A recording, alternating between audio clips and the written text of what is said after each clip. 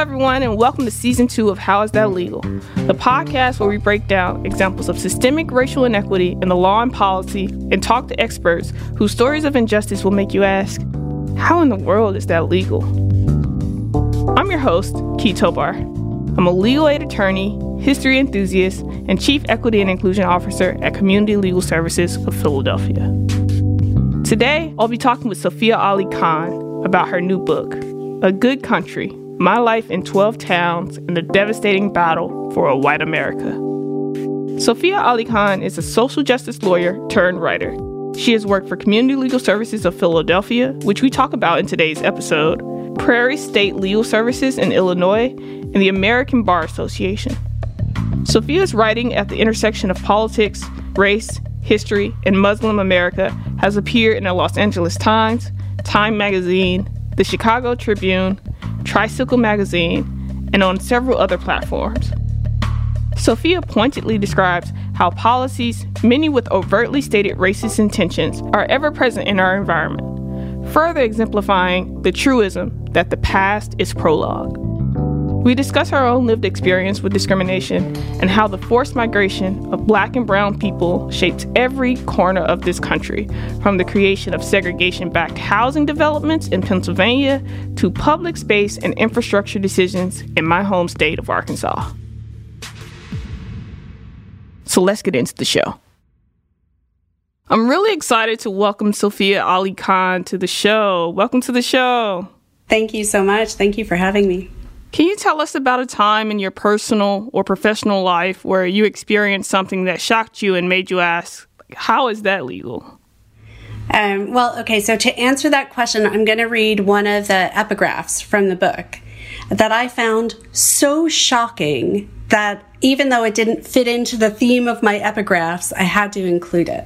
And it's from a Supreme Court case from 1823, and it says, "Discovery gives the exclusive right to extinguish the Indian title of occupancy, either by purchase or by conquest.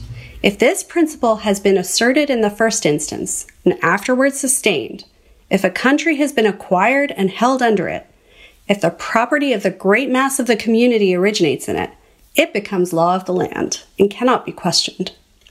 In other words, here's my spin, if we've always taken native land, whether we did that by acting like we were buying it or outright stealing it, and that's the way we made America to begin with, then that has to be the law, and it shouldn't ever be questioned. And so for me, to understand that the premise of our law and our land was, if we stole it to begin with, that's gotta be legal. It was just a devastating read for me, that case law.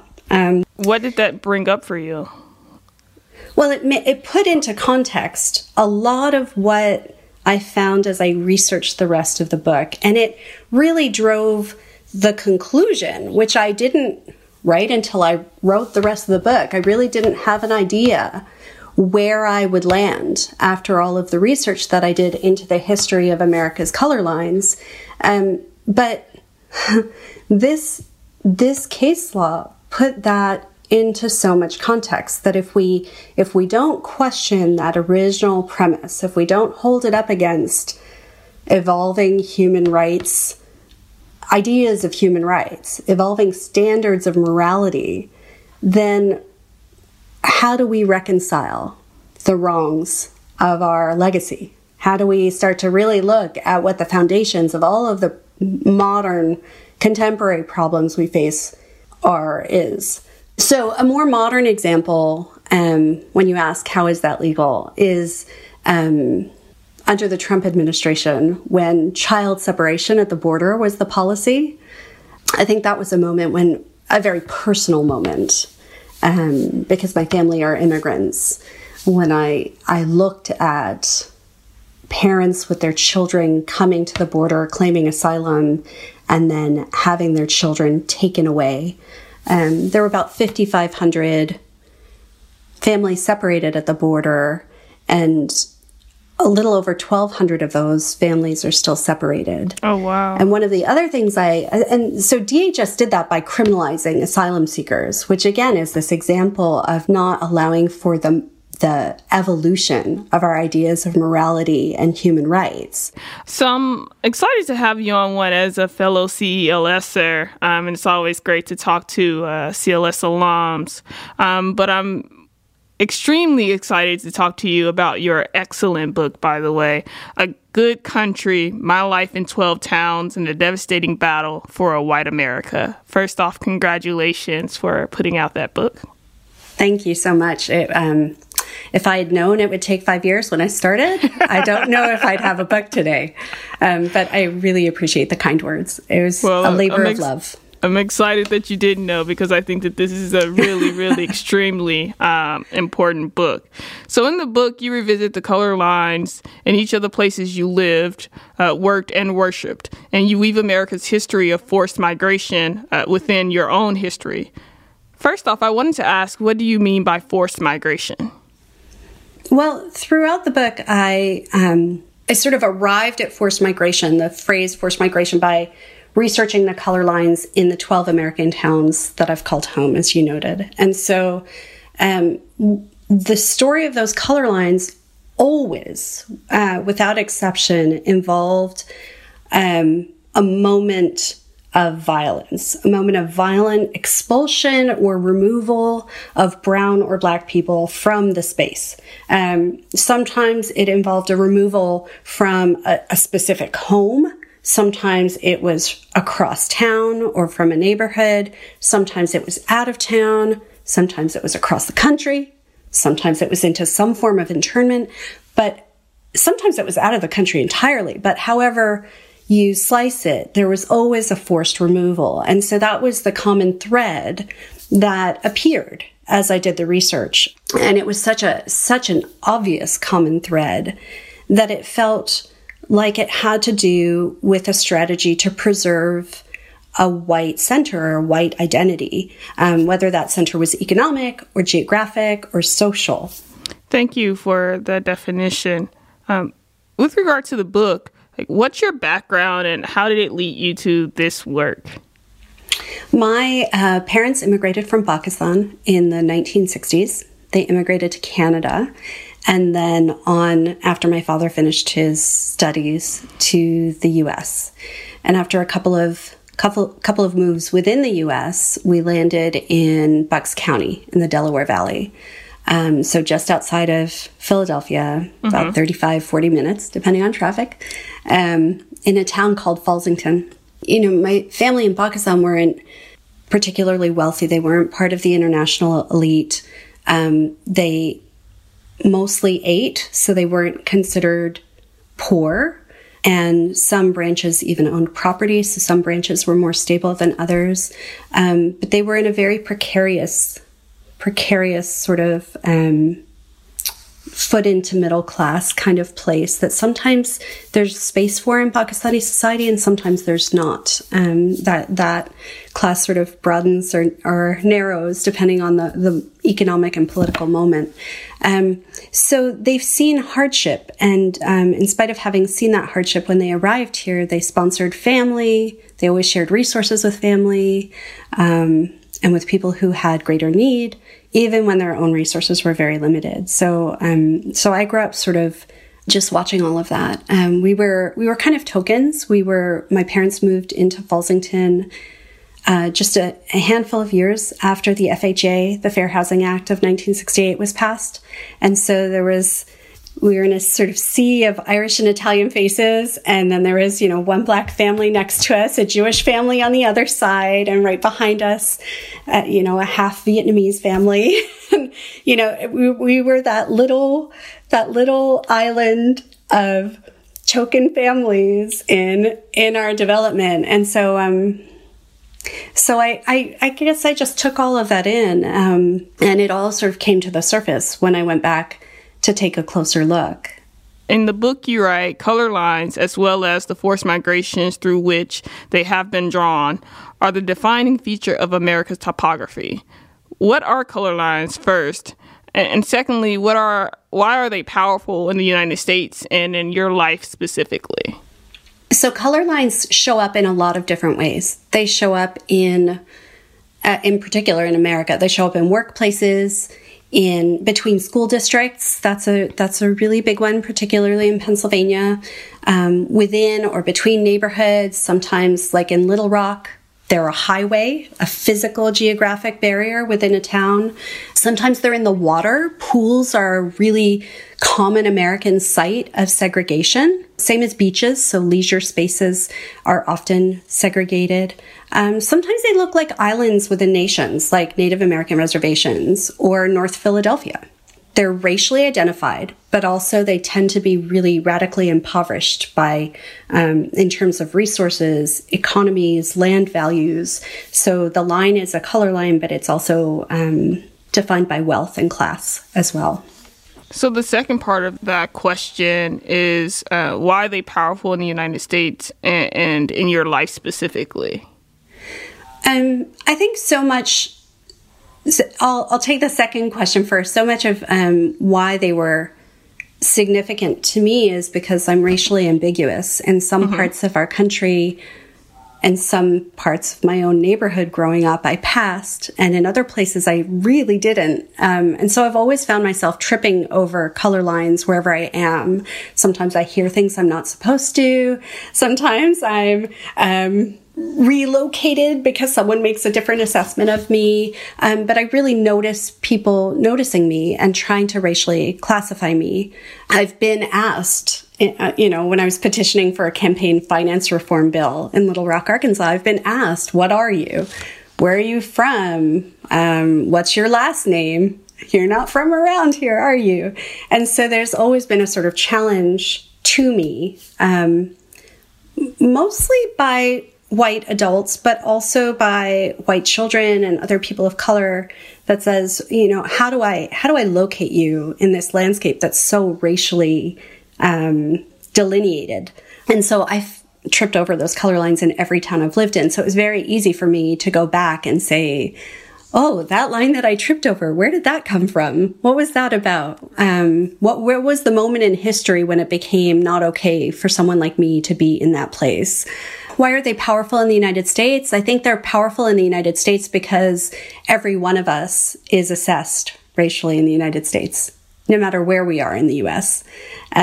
We're a sort of society that is at the same time de facto multicultural, but really obsessed with figuring out where people belong, which category of race they fall into, or ethnicity, or religion even.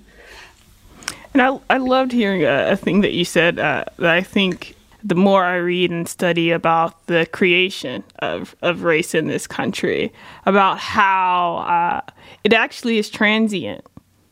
It's a transient idea, and where you belong on the spectrum of race or these configurations of identity that we've created changes, where, spatially or given whatever region or environment you're in. So I really appreciate that. And so you grew up in Fallsington, PA, which is right next to the famed white-only development of Levittown.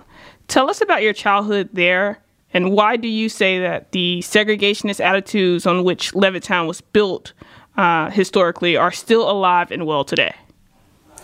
So yeah, Levittown is a really interesting place. I grew up in Fallsington, but I went to school every day in Levittown.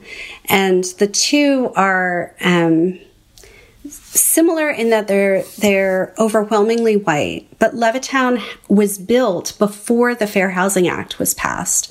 So it was built as a racially restricted suburb. It was whites only. It was 17,000 units. So it was the largest Philadelphia area suburban housing development of its time. It was an enormous increase in available housing in the region. And this was a time where there was tremendous housing demand among Americans of every color. But because it was whites only, this meant that even though Philadelphia was at that time about 20% Black, moving out of the sort of cramped, segregated housing of the city was not an option. There were no suburban houses, new suburban housing.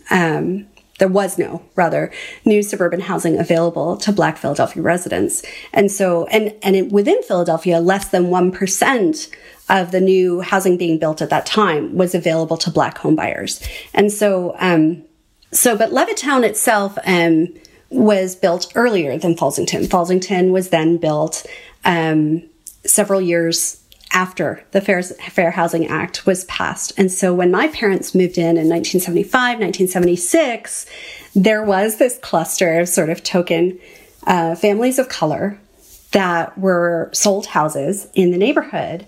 And in retrospect, I always kind of wondered why there was no one like us in the neighborhood, and why there was one Black family and one Jewish family and one Chinese family and one Vietnamese family. One Spanish family, even. There was such a stark tokenization that in retrospect, it was almost laughable. Although at the time, I didn't really know enough. I didn't have enough context, really, to understand what was going on. But we were there because of the Fair Housing Act. So it's really powerful to go back and figure out what the sort of legal and social parameters were that constructed my childhood in that way. So Levittown today is still 88% white, and less than 4% Black, even though neighboring or nearby Philly is 41% Black and something like 39% white. So you still see this really stark racialization of this sort of iconic American suburb. And so, you see that segregation. You also see the wealth disparity between the school districts, for example, in Philadelphia versus Pennsbury School District, which is the school district fed into by Levittown and is fairly well resourced. And so, that urban suburban color line is still very stark. It was also interesting to see you juxtapose Levittown with Concord Park, which was one of the first intentionally racially integrated suburbs of the United States in the late 50s. Ultimately, Concord Park was almost 100% Black by the time the Fair Housing Act was passed in 1968. What laws and policies do you believe sealed its fate toward segregation? Right up until the Fair Housing Act, and even for some time afterwards, there were a concerted set of policies and practices that really held the color lines in place with regard to housing. Developers, for example, could not get, generally the way suburban development works and even urban development works is that a developer goes to a bank and gets a massive loan to build housing, and then they start to pay that loan back as they sell the houses upon completion. And so banks wouldn't give those massive loans to developers who did not commit that their housing would be whites only. Mm-hmm. And then they also wouldn't provide mortgages to non-white, to Black and brown homebuyers. So that alone was a massive barrier to the construction and the purchase of homes for Black and brown home buyers. And then you had the Federal Housing Authority that wouldn't insure mortgages for brown and Black buyers. And then you had a National Realtors Association that was training realtors in practices of steering to keep white buyers in particular neighborhoods and brown and Black buyers in other neighborhoods. And so all of these things operated together to create really durable and pervasive separations between white communities and brown and Black communities. Concord Park was really unique in that it was the first intentionally racially integrated suburb, as you mentioned. Morris Milgram worked in concert with some activists, civil rights invested Quakers in the region to put together the funding for this new, much smaller, so several hundred homes instead of 17,000 homes. Right. Much smaller community in present-day Bensalem. I believe it was Bensalem even then, but it was narrow sort of piece of Bensalem that was bordered by a couple of highways. And he was operating in an environment where he had to navigate the fact that there weren't a lot of options for potential Black homebuyers. So there's this incredible pressure. There was a population explosion. Folks were coming back from the Second World War. They were trying to set up families, set up households, have families. And there were plenty of new options, like Levittown, for white homebuyers. And there were not parallel options for Black homebuyers. So ridiculously, in that environment, Morris Milgram, with the intention of creating an integrated neighborhood and hopefully proving that his intention was to prove that there was a better way to live, that integration was better, morally, socially better than segregation. But in order to do that, he had to turn away Black homebuyers because there was a much bigger demand among Black homebuyers who didn't have any housing options. So he was in this crazy position of having good intentions, but turning away homebuyers who were Black because he wanted an equal number of brown and black homebuyers on one hand and white homebuyers on the other. And so he was in this crazy situation. And then what happened was that after that initial project of Concord Park, where they did actually for a time achieve a balance between Black homebuyers and white homeowners and Black homeowners, what happened was that that as that first generation of homebuyers started to sell, that overwhelming demand from Black homebuyers who couldn't find other options meant that that ultimately the neighborhood became 100% Black. And so it provided this really essential resource for Black homebuyers, but it didn't end up living out the integrationist dreams of Morris Milgram because there was so much external pressure on that dream by institutions that just had not changed enough to allow for it. I don't know if you can hear the twang in my voice, but I am an Arkansan. Are you? I'm very much so proud from Blythefield, Arkansas. I want to give a shout out to my hometown. All right. So I loved reading the portion about your experience as someone who was not from Arkansas with Arkansas. So after graduating college, you found yourself in Arkansas, in Little Rock, where you physically and socially lived on a color line. You mentioned earlier about the bridge that separates, that provides itself as the color line. What was it like to be neither Black nor white in Arkansas? It was weird. It was super weird. So much so that there was only one other neither Black nor white person that I knew when I was in Little Rock, and her name was Judy Matsuoka. And part of that chapter on Little Rock in the book is me going back to figure out what on earth Judy Matsuoka was doing there. And that opens the story that I tell in the book about the Japanese internment camps, Jerome and Rohrer, which are in southeastern Arkansas in the Delta region, which are the easternmost Japanese internment camps, or were rather. But in terms of the color line that I sat on in Little Rock while I was there, I tell a couple of stories that I can give you the thumbnail of here. I lived in an apartment that was just tucked under Highway 630. And when I moved there, I didn't know anything about Little Rock, Arkansas. The only thing I knew was an Eyes on the Prize series story that I had watched on my college campus. Yeah. About, I was working in the media center as for my student job on campus. And so I watched the entire Eyes on the Prize series. And so I knew about the desegregation of Central High. Remarkably, that had never come up in any of my classes, although I was looking for civil rights history. I couldn't really find it in the curriculum. It was a tiny liberal arts college. But that history was remarkably absent. So by the time I got to Little Rock, Arkansas, all I knew was this iconic moment of desegregation.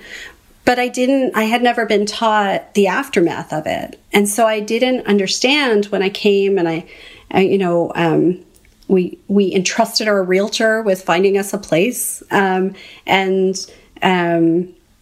and we found this apartment on highway, like right tucked under Highway 630.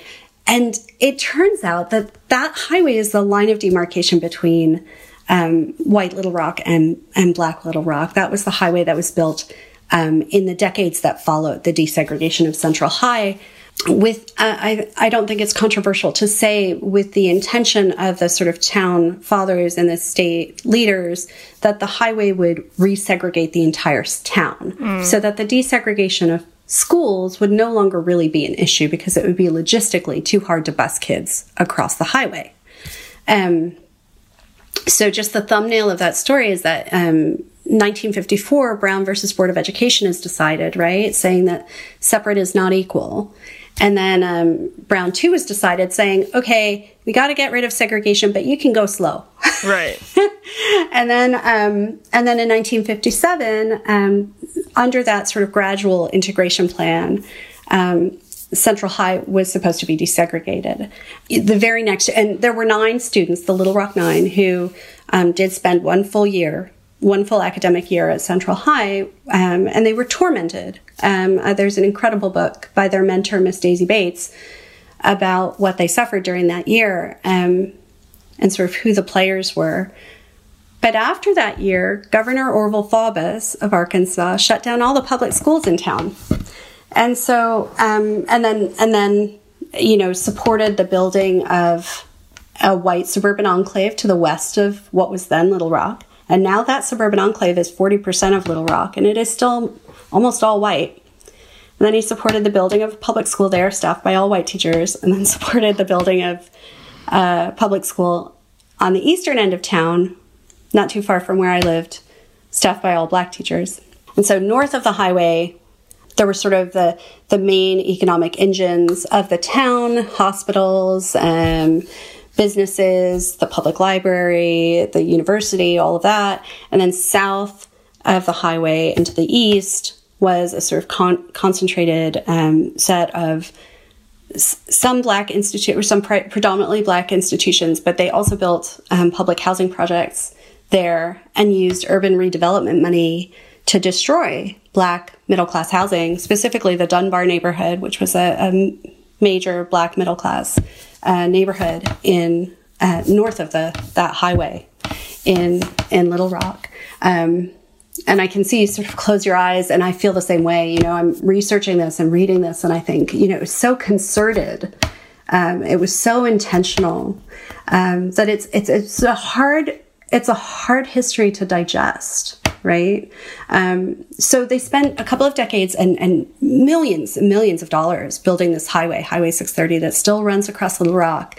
And it's a 6 to 8 lane wall in the city. And so, when you take a look at the history, it turns out that Little Rock as a whole is substantially more segregated than it was in the 1950s, which is heartbreaking. And so it's not surprising that when you look at Little Rock newspapers today, public school segregation is still in the news, because they undid a great deal of the victory of the desegregation, of that moment of the desegregation of Central High. In the book, you also explore how Asian Americans played a critical role in the courts developing ideas about race. You discuss a 1923 case called United States versus Bagot Singh Thind. Am I saying that correctly? I want to make sure that I said it properly. I think it's probably Bhagat Singh Thind.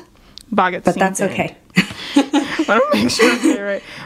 Yeah, no, that's great. Tell us about that case, and how do we still use the average white person standard to adjudicate every American's race and status?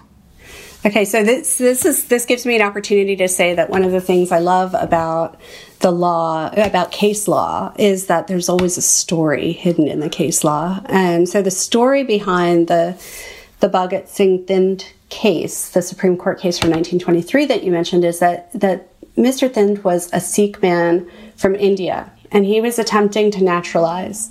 He actually has a pretty remarkable biography. Like, he was a community leader. He went on to serve in the military.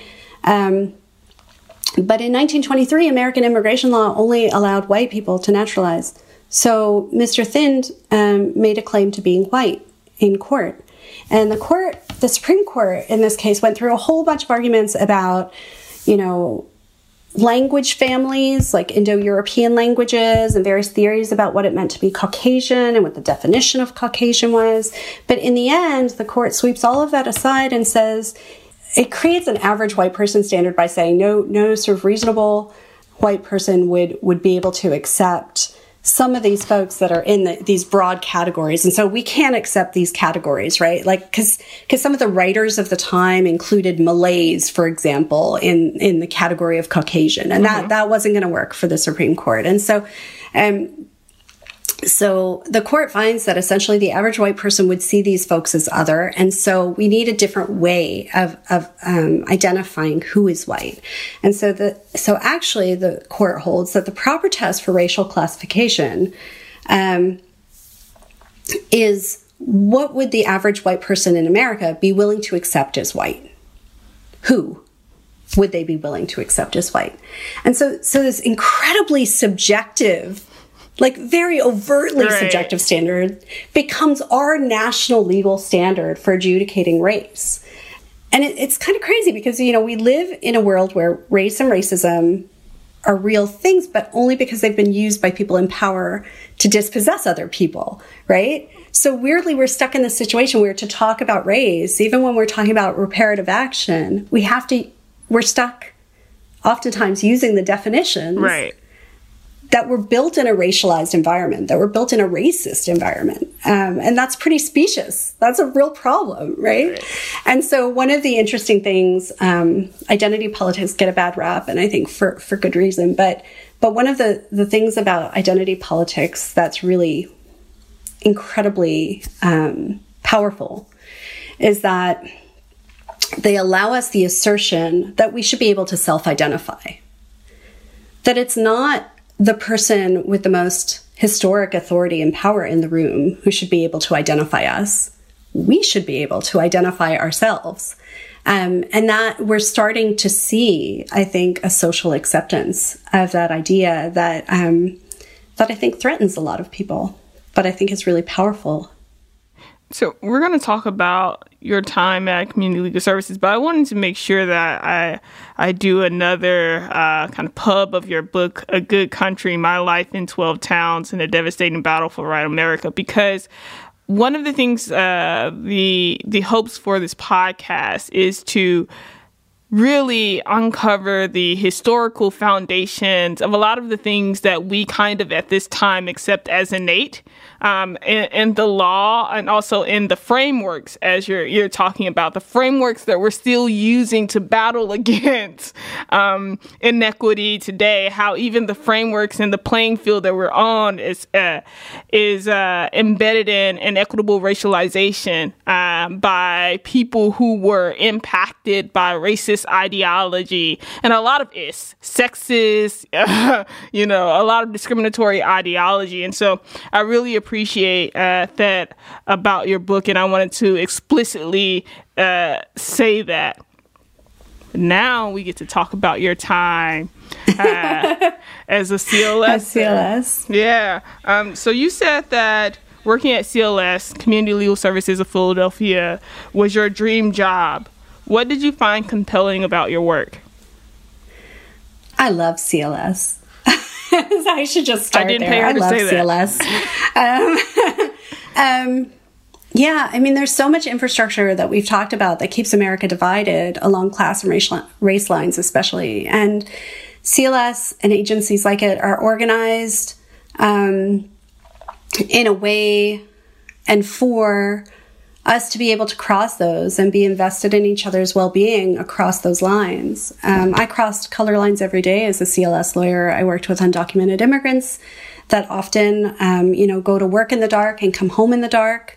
And I worked with African-American women who are starting their own childcare businesses in their neighborhoods to sort of defeat the horror of welfare to work laws and build capital in their own neighborhoods. And those were not people, I talk to clients through interpreters all the time. These were not people who I would necessarily have been able to serve and to meet and to know in America. Like, America doesn't encourage those interactions. So I got to feel like I helped some of the most vulnerable people in our country assert their dignity and their humanity in a society that continues to deny it. And so I felt really honored to be able to do that work. I think in an ideal world, we wouldn't have legal aid. And I always felt like I was working, I had to be committed to working to make myself obsolete, you know? I don't think any of us wants legal aid to be necessary to provide the basic necessities. I think we all believe that the state should be providing basic necessities to everyone. And so legal aid shouldn't have to exist at that level. But given the context, I was just really grateful to be working towards a little bit more justice every day. That's awesome. With it being your dream job, why did you decide to leave CLS? So I was 33 years old, and I knew that I wanted to have children, and I wasn't sure how or when that was going to happen, but I knew that 9/11 had happened 8 years before, and I had helped start CARE Philadelphia, the Council on American Islamic Relations, the chapter in Pennsylvania. At that time, it was municipal. It was in Philadelphia. And in that role, I was talking to people throughout the Delaware Valley, all over Philadelphia, about Islam and Muslims. And I knew the kind of anger and hatred that were out there really well, really intimately, because I'd go into what were supposed to be like sleepy adult ed classes, and I would get dressed down, you know, for things that I had nothing to do with on the regular, you know, like that was my side job. Although I didn't get paid, sadly. And, you know, I thought about having children in that context, and I realized that I didn't feel there was no infrastructure for childcare that I felt comfortable with. Like, I didn't feel like I could raise racial and religious minorities without being with them, you know? Like, I didn't feel like there was a childcare context that I knew of that would be safe for them. And I just wasn't prepared to contend with that. Now, CLS is a fantastic employer with a great union. God bless them. But we live in a nation that doesn't have adequate maternity leave. So, you know, there wasn't really provision unless I made some more money. I also was in the position that so many people are in, where if you practice public interest law, you carry a massive student debt. And so when you're between that rock and that hard place, which are really not, again, about CLS, but really about our lack of a safety net and a federal framework for getting folks educated, you have to make some tough decisions. So I had to make a decision to earn more so that I could raise my children through their early childhood. And that's why I left. That's why I left CLS. Totally. But go ahead. But I have to say, I went like within a year and a half, I was back in legal aid because I couldn't bear not being in legal aid. I went and did some work for the American Bar Association to protect legal aid funding for like a year and a half, and then I couldn't do it anymore. I had to see clients. I had to do legal aid work again. So that's awesome. Even was short-lived. It's sad that you left CLS. I think it's great that you still landed at another legal aid and continuing to do the work and to be in the fight. And I think what you bring up about the lack of a sustainable parental leave that forces people to make really difficult decisions, I think is a relevant and valuable statement. And so, but let's talk about your time a bit more when you were at CLS, and maybe also just your work also at other legal aids. You represented clients whose food stamps, welfare, and Medicaid were unlawfully terminated. And you won many of those cases, those appeals. But you write that these systems are so deeply dysfunctional and set up to deny access, but they cannot bear the weight of any reasonable challenge. Can you explain or expand on this thought and maybe provide an example of a time that happened? I think so. So I tell this story in the book of starting out as a public benefits lawyer, and what I noticed was that overwhelmingly, myself and my colleagues won our appeals of terminations, and that's because the bureaucracies are set up to routinely terminate our clients. Were set up to routinely terminate our clients, and I can't imagine they still aren't. So a client gets cut off because they're suddenly making a ton of money and should be cut off, but because they didn't turn in a form, or they didn't show up at an appointment, or because they, didn't make a phone call. And, in my day, it was because they couldn't meet these crazy bureaucratic welfare to work requirements. So it's just like, we don't allow yet brown and black people to racially identify themselves, self-verify their racial identification. We don't allow poor people to self-verify their income. And so there's this constant chasing down this paper and that paper to make sure that we prove, someone is just poor enough to be able to access basic services, basic resources. And it's not cheap to do that. We pour tremendous resources into doing that. And for some reason, that is the choice that we have made as a society, that it's our priority to spend money chasing folks down rather than giving them that money that they need so desperately. And so, you don't, if you're middle class, you don't have to show proof of income to shop at a discount store or buy a cheaper house in a better school district. But if you're poor, you find yourself having to verify exactly how much money you have time and time again. And so what we found by and large was that, the role of an attorney in public benefits is really to provide the resources that poverty doesn't allow so many folks. So access to the internet, access to a telephone, literacy, the ability to go into an office and talk to someone if that's what needs to happen. And so because we could provide that bridge, 99 times out of 100, the entire conflict was resolved and the person was able to maintain their benefits. And when we talk about these benefits, we're talking about life-sustaining benefits. We're talking about basic food needs, basic rent, if that. I mean, these are not levels that even pay the rent. We're talking about utilities. We're talking about really, really, really basic things that, frankly, every American should be able to count on. And like I said, this is why I think most legal services lawyers would love to be made obsolete, because they should just be things that every American can count on. So one story that I recount in the book is very early on when I first came to CLS. I represented this beautiful, she must have been 90 years old, lady who lived not far from our office at all. She walked in. And she walked in when she had eaten every last scrap of food in her house. She had nothing. Her house was one of those row homes where everything to either side of it had fallen down a long time ago. And if you stepped into her home, it was a modest row home, but inside it was like a perfectly immaculate 1950s, as if you were walking into a movie set. It was you could tell that her wedding china was there, And she had these things that she had preserved so carefully. She'd grown children who had moved away, but she had not a scrap of food in the house.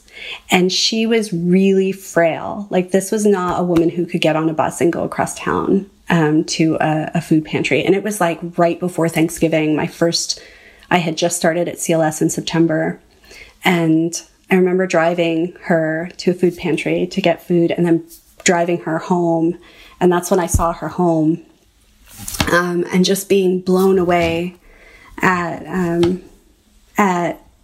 her grace and how she was being treated. And just really, feeling the injustice of that moment and feeling the indignity that we make folks suffer who have worked their whole lives. In another example, on the tip of a fantastic paralegal named Rafi Ram, I founded an offsite clinic for emergency Medicaid for undocumented workers. And there's a sort of free medical clinic that was set up in a church basement for these folks. And I did the legal work to get them insurance. I, with a team of some interns and some other folks, interpreters, and I had a client there who had a prostate issue that really probably was cancer, and he needed to have proper treatment. He needed someone to diagnose and treat the problem. Instead, what happened was he kept going to the emergency room and getting recatheterized, which is a really, really invasive procedure, very painful, and also likely to cause infection if repeated. But because they wouldn't assist him in filling out the paperwork for emergency Medicaid, for which he was absolutely qualified, he ended up being just sort of circulated through the ER, recatheterized instead of being admitted and being treated properly. And so being able to just fill out some paperwork. And in that case, this is a really interesting example of how CLS really bridges direct representation with policy advocacy. In that case, I was seeing so many similar cases that we were able to advocate with the Department of Public Welfare to remedy the fact that they had never created a bureaucratic pathway for people to apply for emergency Medicaid. So people like him who had to do things like, in spite of their lack of immigration status, had to put together sort of a package that would make them qualify anyway. They didn't really understand how to do that. There was no specific form. So even though the agency had a federal obligation to provide those people medical insurance, there was a less than zero chance that anybody would actually find their way to that resource. And so, again, these are resources that we sort of put unnecessary hurdles in front of so that lawyers become necessary. So what are some of the ways you imagine moving forward with this knowledge, though, right? It's one thing to know it. What ways do you imagine moving forward? There are these iconic moments where American liberty seems to radically expand. The desegregation of Central High and the Standing Rock protests and the Black Lives Matters protests, where there's more attention on police brutality. I think we do have the civil rights battles, of course. I think we have these moments, but I think unless we start teaching what led up to them, what's coming after them, until we have that whole story being taught in every public school, I really don't think our odds are terribly good at having the critical mass that it will take to change our attitudes and institutions in the sort of foundational way that we need to. So one really practical example, that sounds like pie in the sky, but here's a practical example from Canada. In Canadian schools and public elementary schools all over the country, they do land acknowledgements. Now, a lot of activists, and I see where they're coming from, complain that the land acknowledgements are not enough, right? So a land acknowledgement is, I'm speaking to you from the traditional territory of the Mississaugas of the Credit First Nation. It's Treaty Territory 3 3/4, right? So I'm giving information about who had this land and didn't cede it, and who had treaty rights to this land that I'm on, right? Seems like such a minor thing, right? I haven't given anything back. There have been no reparations. But what I've done is I've voiced a reality about whose land this is, about the theft that happened. And they do that in their public schools in the morning, at school events. They do it in political, federal events, provincial events. They do it at sporting events sometimes. So it's come into the culture, right? There's a consciousness of what the colonial, that this is a continuing colonial project, and that Native people are still here and need to be acknowledged. And it needs to be acknowledged that this is their rightful homeland, right? So we see an incredibly vitriolic battle over rights and reparations, but there's a way to get from point A to point B where people have enough of that backstory to say, okay, that's a legitimate conversation. We need to have that conversation. And so I see it happening in these small ways here. Again, it seems performative, but what is that doing? It's raising a certain level of awareness, so that that conversation that follows about reparations can happen with informed and empathetic people at the table.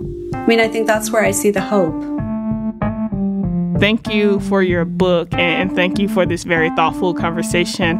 I've really enjoyed it. I so appreciate you, Key, and it's just such an honor to talk with you and to meet you. I miss CLS terribly, so it's a little bit like coming home.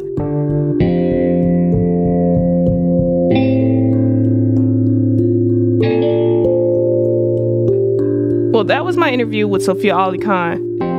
I always enjoy connecting with fellow legal aid attorneys, so I'm really grateful to Sophia for joining us on the show. You can stay connected to Sophia by following her on Twitter at Sophia_Ali Khan. That's SOFIA_ALIKHAN. And definitely check out her new book, A Good Country, My Life in 12 Towns and a Devastating Battle for White America. If you want to ask questions about the show or let us know what you think, please email us at podcast@clsphila.org. Also, while Community Legal Services of Philadelphia offers free legal assistance on a range of civil legal issues, we are not a criminal defense firm. So if you live in Philadelphia and are looking for non-criminal legal help, please visit us at clsphila.org. We cannot respond to questions about legal issues via email. How Is That Legal is produced by Row Home Productions. Jake Nussbaum is our producer and editor. Executive producers are Alex Lewis and John Myers. Music provided by Blue Dot Sessions. Special thanks to Caitlin Nagel, Zakiya Hall, and Farah Zaidi. I'm your host, Key Tobar.